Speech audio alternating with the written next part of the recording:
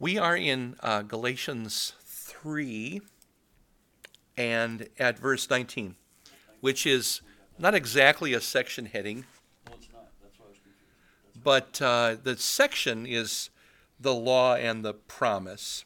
And this is about, I don't know, would you say halfway through Yep. the section? Something along those lines?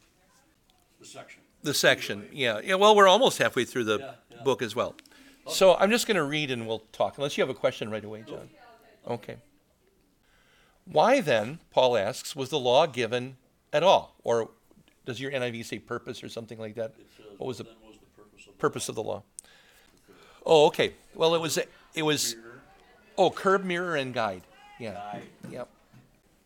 We are in Galatians 3:19. So why then was the law given at all? It was added because of transgressions until the seed to whom the promise referred had come. The law was given through angels and entrusted to a mediator. So that in the first half of the verse, the law was added because of sin, because of transgressions, until the seed, who is Christ, had come. He was the promised Savior. But the law told us, or told God's people, in the three uses of the law, first of all, the curb is to keep culture, society together, basically in broad terms. The second use of the law is as a mirror, which shows us our flaws and our sins and our need for a Savior. And the third use of the law, which is only available to believers. So in ancient times, I would have said it's only for the children of Israel. In our times today, it is only for Christians, the third use of the law, which is as a guide. So how can you please God? Well, no one who is not a believer can please God. That's why the law as a guide isn't for unbelievers. It's only for Christians today. However, here, the law was given is really the law as a mirror in the verse. The law was given through angels and entrusted to a mediator. Well, there are only about 2 verses in the Bible that talk about the angels involved in the giving of the law to Moses on Mount Sinai. Because usually we think of God talking directly to Moses as the stuff is being carved into stone by a lightning bolt or something like that, or the finger of God or whatever it is. But here we're told that it was given through angels and entrusted to the mediator. This is a reference to Deuteronomy 33, verse 2. And I have that verse here. Moses said, "The Lord came from Sinai and dawned over them from Seir." Seir is the next mountain over from Sinai, kind of, or the next mountain range over in across the Gulf of Aqaba. He shone forth from Mount Paran. He came with myriads of holy ones from the south, from his mountain slopes, and so forth. So God coming from holy ones to Mount Sinai, God coming out of the east to God's people who are waiting for him in the mountain in the west. A mediator, however, implies more than one party, but God is one. A reference to Deuteronomy 6:4, "Hear, O Israel, the Lord your God, the Lord is one." So God is one, but a mediator implies more than one. So is the law therefore opposed to the promises of God? Does the law contradict the gospel? Paul asks, and no, absolutely not. For if a law had been given that could impart life, then righteousness would certainly have come by the law. But the law didn't impart life. It showed how eternal life is possible through obedience, but then it shows at the same time, at exactly the same time, how have I disobeyed? How am I not obedient? So how have I failed? So the law is holy and flawless, but it can't bring righteousness. It can only condemn the sinner and guide those who are forgiven. And there is the law as a guide. So, for example, we take the 10 Commandments and we understand how they could please God, and we want to please God. So the 10 Commandments, which are still the moral law for us, shows us how we can do God's will. So, for example, I won't take on any other gods. I try not to misuse God's name. I want to remember the Sabbath day, although even that one is fulfilled in Christ. So do I have to worship on the Sabbath day? No, I can worship on any day. And in fact, Christian churches have decided to worship on Sunday instead of the Sabbath day, which would have been the end of Friday into most of Saturday. That's the Sabbath day. But we've chosen to worship on what in the New Testament is called the Lord's Day. It's Easter. It's a little picture of the resurrection. In St. Paul's and many churches, although I don't have the St. John's stained glass windows memorized, but at St. Paul's there are swoopy plant-shaped curvy things around the pictures in the stained glass windows. All of those are Easter lilies. That's what they represent. And sometimes they'll have like 2 bulbs below and 4 above or whatever, but the numbers are insignificant.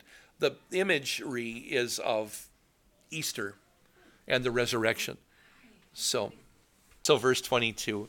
And I don't know if I said this before, but I'm reading from the Evangelical Heritage Version, not the NIV. Okay, just so we are all on the same page about that.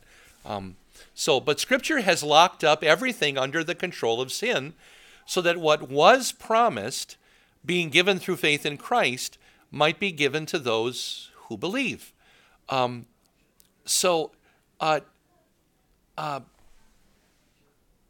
Whereas the law, the Scriptures, have bound our consciences, driven us to despair over our sin, the promise is given to those with faith in Christ, because at the same time that we know our sinfulness, we also have this amazing Savior. And so the promise is given to those who believe. And by the way, that's a simultaneous moment. Coming to faith, knowing the promise, having the blessings, that's all part of the doctrine of justification. Now, Paul is going to move into the difference between justification, being saved, and sanctification, showing our faith and showing that we're living a life of the saved. But they're two different things, and that's the two halves, really, of Galatians. Okay. Then children of God.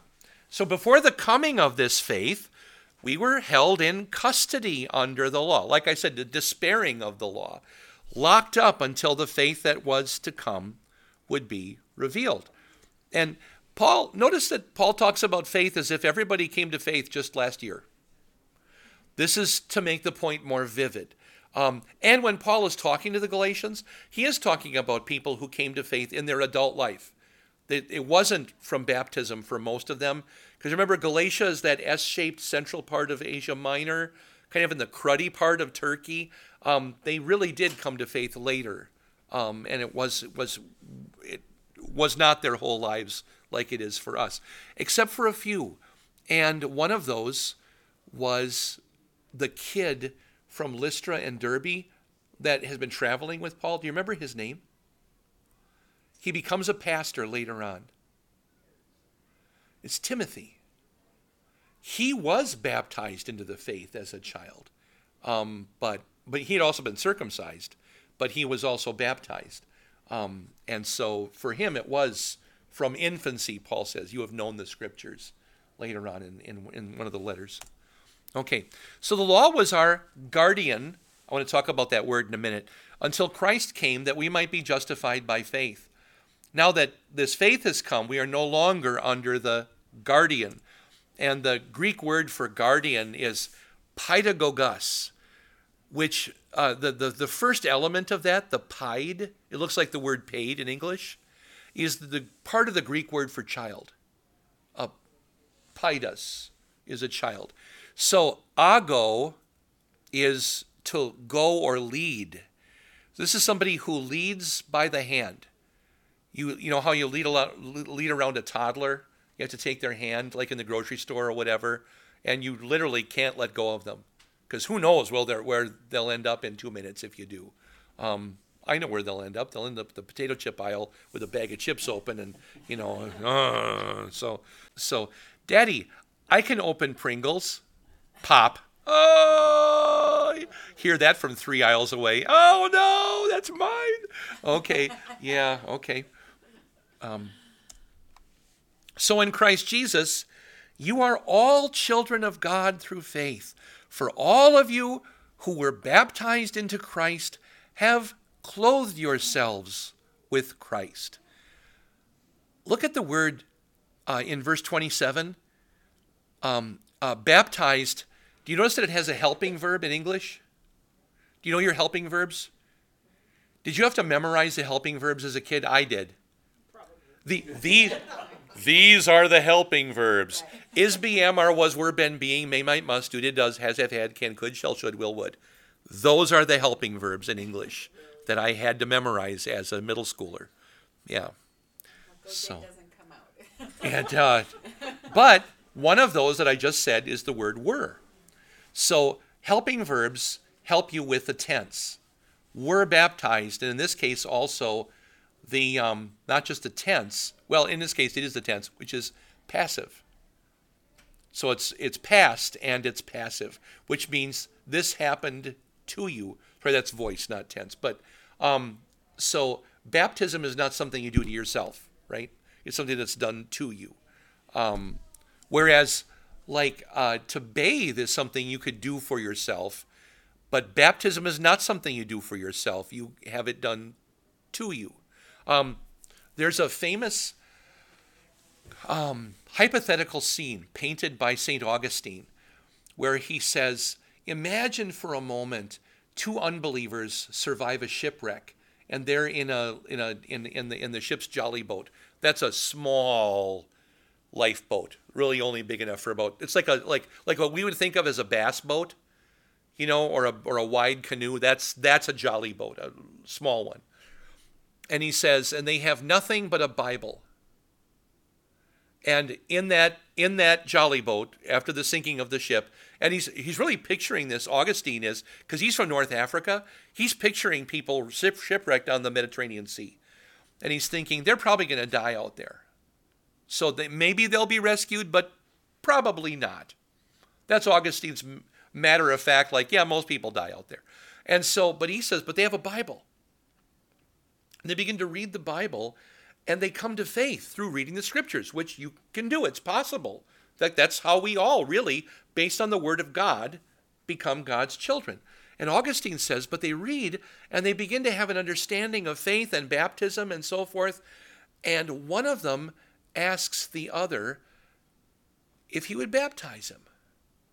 Well, are they both believers? Yeah, they've become believers.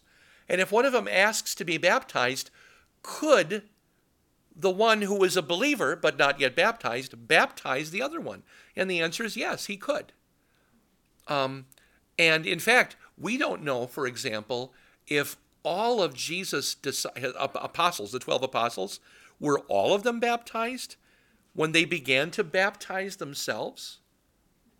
I would like to think that they all were, but we're not told that. So it has to be an open. This is an example of a true open question. I don't know. I think they were all baptized, and eventually they were all baptized. But could they, for example, St. Thomas, I'll just pick one. Could he have been baptized a couple people before he himself was baptized? Yeah, maybe. Faith, if you'll understand my example, is the liquid that gives us life and health, right? Baptism is the glass. It's the container we get it from. Without baptism, we don't get it. So baptism is not a mere symbol. It is how it's conferred to us. This is how God gives it. So in baptism, God offers the forgiveness of sins, and he also gives it. So if it were only a symbol, it would be the offering only. But it also gives what it offers. So it's both. Yeah. Now, for an adult, baptism is, I'm going to use a different word, which is a seal.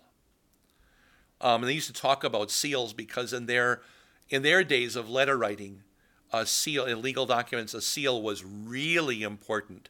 In our day, a seal isn't so important, but if you're mailing a check, what's really what has replaced the seal?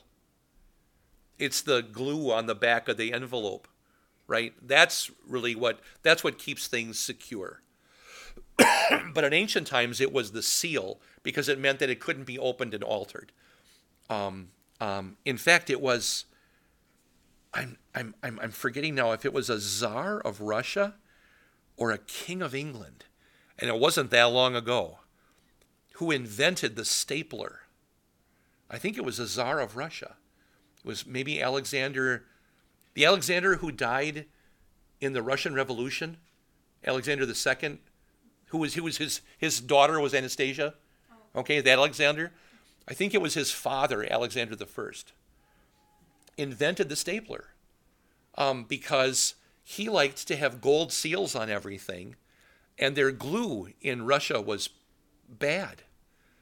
And so he invented this machine that would ka-chunk, oh, the gold seal is on there now, to put gold seals on all of his documents. That's why he came up with, he was a creative guy, and thanks, Alex, we got staplers now. But anyway. So for an adult, baptism is really a seal.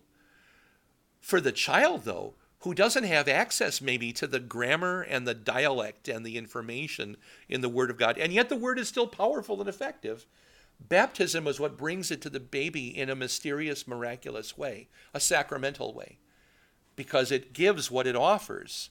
And to an infant, that's how they get it. So you really have to look at baptism as kind of a supernatural thing when it comes to a child. Oh, it is. And with an adult also, because it brings you into God's family.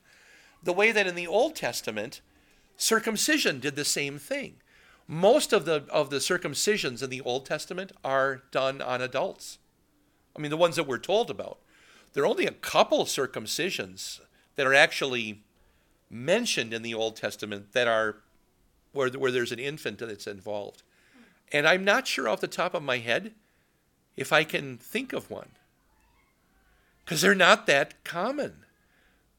Even Moses' son Gershom was older than a newborn infant when he was circumcised, rather. And I don't know if you know the story or not, but God had commissioned Moses to go back to Egypt. This is around Exodus 3 or 4. It's one of those chapters of Exodus. God had told Moses to leave Midian, go back to Egypt, and say, "Let my people go."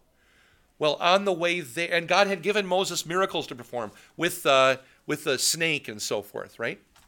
And also with the leprous hand, although he doesn't do that one in Pharaoh's court that I recall. It's just the snake and then the 10 plagues.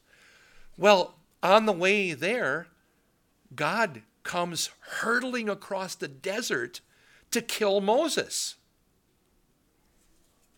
Why? Because he hadn't circumcised Gershom, his son.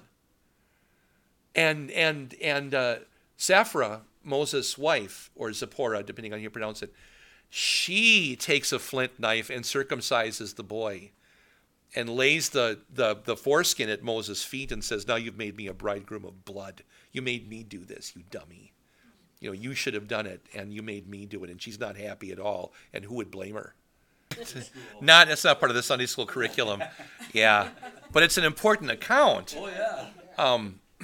But so just as I was just making this point, that just as virtually none of the circumcisions that we see happen in the Old Testament are done to infants, and they're supposed to be 8 days old or a week old, so also in the New Testament, when baptism is brand new, we have virtually no accounts of a baptism being done except on adults. And in fact, only one baptism I know of that was a woman. We don't have that many stories. And so should it surprise us, or should it make us despair when the Pentecostal or the Baptist attacks our position on baptism and says, well, you show me one story of an infant being baptized in the Bible, and well, you've got Lydia's household and you've got the jailer at Philippi's household and households being baptized. But I mean, show me a story of an infant being circumcised in the Old Testament. It was a brand new covenant. And so most of the people coming into the family, of God were adults.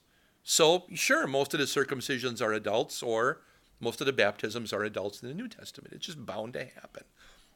But in Colossians, we have there is this direct connection between circumcision and baptism that's made as the entry point of believers into the family of God. Under the Old Covenant was circumcision. Under the New Covenant, we have a couple of different aspects of the covenant. Lord's Supper, Jesus says, this is the new covenant I've given to you. But baptism as well. Baptism, the entry point. The Lord's Supper, the regular reminder that really wipes out all of the sacrifices. Because Christ is the one sacrifice. If that person heard the word of God, there is. Well, here we jump to Mark 16:16. So in the last chapter of Mark, Jesus says, whoever believes and is baptized will be saved. Right. Whoever does not believe will be condemned.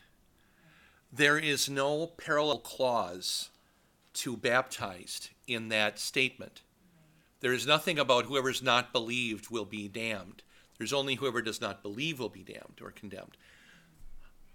But the thing about baptism in the case of somebody who's not baptized is, I would want to ask, why were they not baptized? Did they reject baptism as unnecessary or unbeneficial? And then they may have been misled about baptism by somebody doctrinally along the way, and that's really a shame. Because, like you said, and you were exactly right, baptism should be all about the gospel, all about blessings, all about, the word you used was comfort. Yeah, that amounts to the same thing. That's what baptism is. And so why reject that? Right. But somebody who was not baptized and didn't have the opportunity, okay, then we have a different case entirely. And in our in modern times, that's usually when we start talking about miscarriages and stillborn babies and things like that. Or so my wife and I took great comfort from our daughters Nola and Sarah Jane, who were miscarried. We knew that we had them. We knew that they were coming. We knew that they were girls. And then all of a sudden they were gone. And there was no opportunity to baptize them. But then there's a guy like my grandpa Othmar. So you've heard the name Otto or something like that. Othmar is just the more formal version of that. But he was basically a lifelong atheist. But my grandma, very strong-willed Norwegian Lutheran, we're going to church, and if he doesn't go to church, that's his business. But my kids are getting baptized. My kids are going to Sunday school. My kids are going through confirmation class. My kids are going to take communion. So yeah, they did that. And when my mother was little, they were congregational because that was the non-Catholic church in their town. But later, they found a Lutheran church, and that's where Mom and Dad met. And so they joined our Wells church. Grandpa was still always, as a child, every Sunday for me was a new adventure in my grandfather trying to convert me to atheism. We would go to their house to watch the game after church, right? Grandpa didn't go to church. But then he would start talking to me about evolution. And I'm like 8 years old. He's trying to talk to me about all this stuff and that I didn't buy into. I remember my dad looking across the room, like winking at me when Grandpa would be talking about, the world is billions of years old. And Dad would wink at me, and I would okay, I got to listen to Grandpa, but I don't have to buy into it. And I'm just drawing a picture of a car or something, and during the Packer game, but then I'm 15, and my mother dies of lymphoma. That's his oldest child. She's just 40, and she dies of this cancer. And then in the 1970s, that was just a death sentence. And 10 years later, he gets the same cancer. And by this time, they've moved away to Florida. They're retired. And he's got different troubles than my mom did, but it's cancer. It's not great, and he's older, and is approaching 80. And this Wells pastor in Florida starts visiting him regularly in the cancer ward, and is really a pest to my grandfather. God bless that man for being a pest to my grandfather, because then a couple days before, well, he's starting to really come into asking questions and answer questions. And it was actually not a couple days, but a couple of hours before the surgery, when he was going to have his larynx removed. He would no longer have a voice box. He said, "I know that my Savior is Jesus." But the cancer had gotten up into his throat, and so he couldn't say anything after that. But they're almost, because he died shortly afterwards, it's virtually his dying confession of faith, and never really had an opportunity to be baptized. He came to faith, not baptized. So it's the opposite of a miscarriage. Lifelong, atheism with a deathbed conversion. I wouldn't recommend anybody wait that long to come to faith, But he has this deathbed conversion and wasn't able to be baptized. But then I had friends in school, in high school. I went to public school. I had friends who really did reject baptism. And so I'm not going to get baptized. There's no reason to get baptized, and I was, 14, 15. I didn't know how to argue about this stuff, and because all I did was argue. I didn't realize, only the gospel changes hearts. You can't argue anybody into heaven. So you rejoice that people are baptized or that they have faith. And you hope that if they have faith but reject baptism, they're just misinformed. I was going to say one other thing about this. A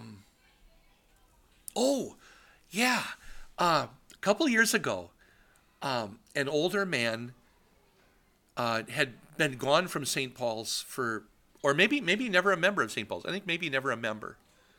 He came to me, though, and he said, "Reverend, I think I need to be baptized." And you see, probably 90. And I said, "You were never baptized?" And he said, "Well, I don't remember, of course, and I can't prove it, and Mom and Dad are dead, and the family house burned down, and I don't have any record of it, and so I don't think I was ever baptized."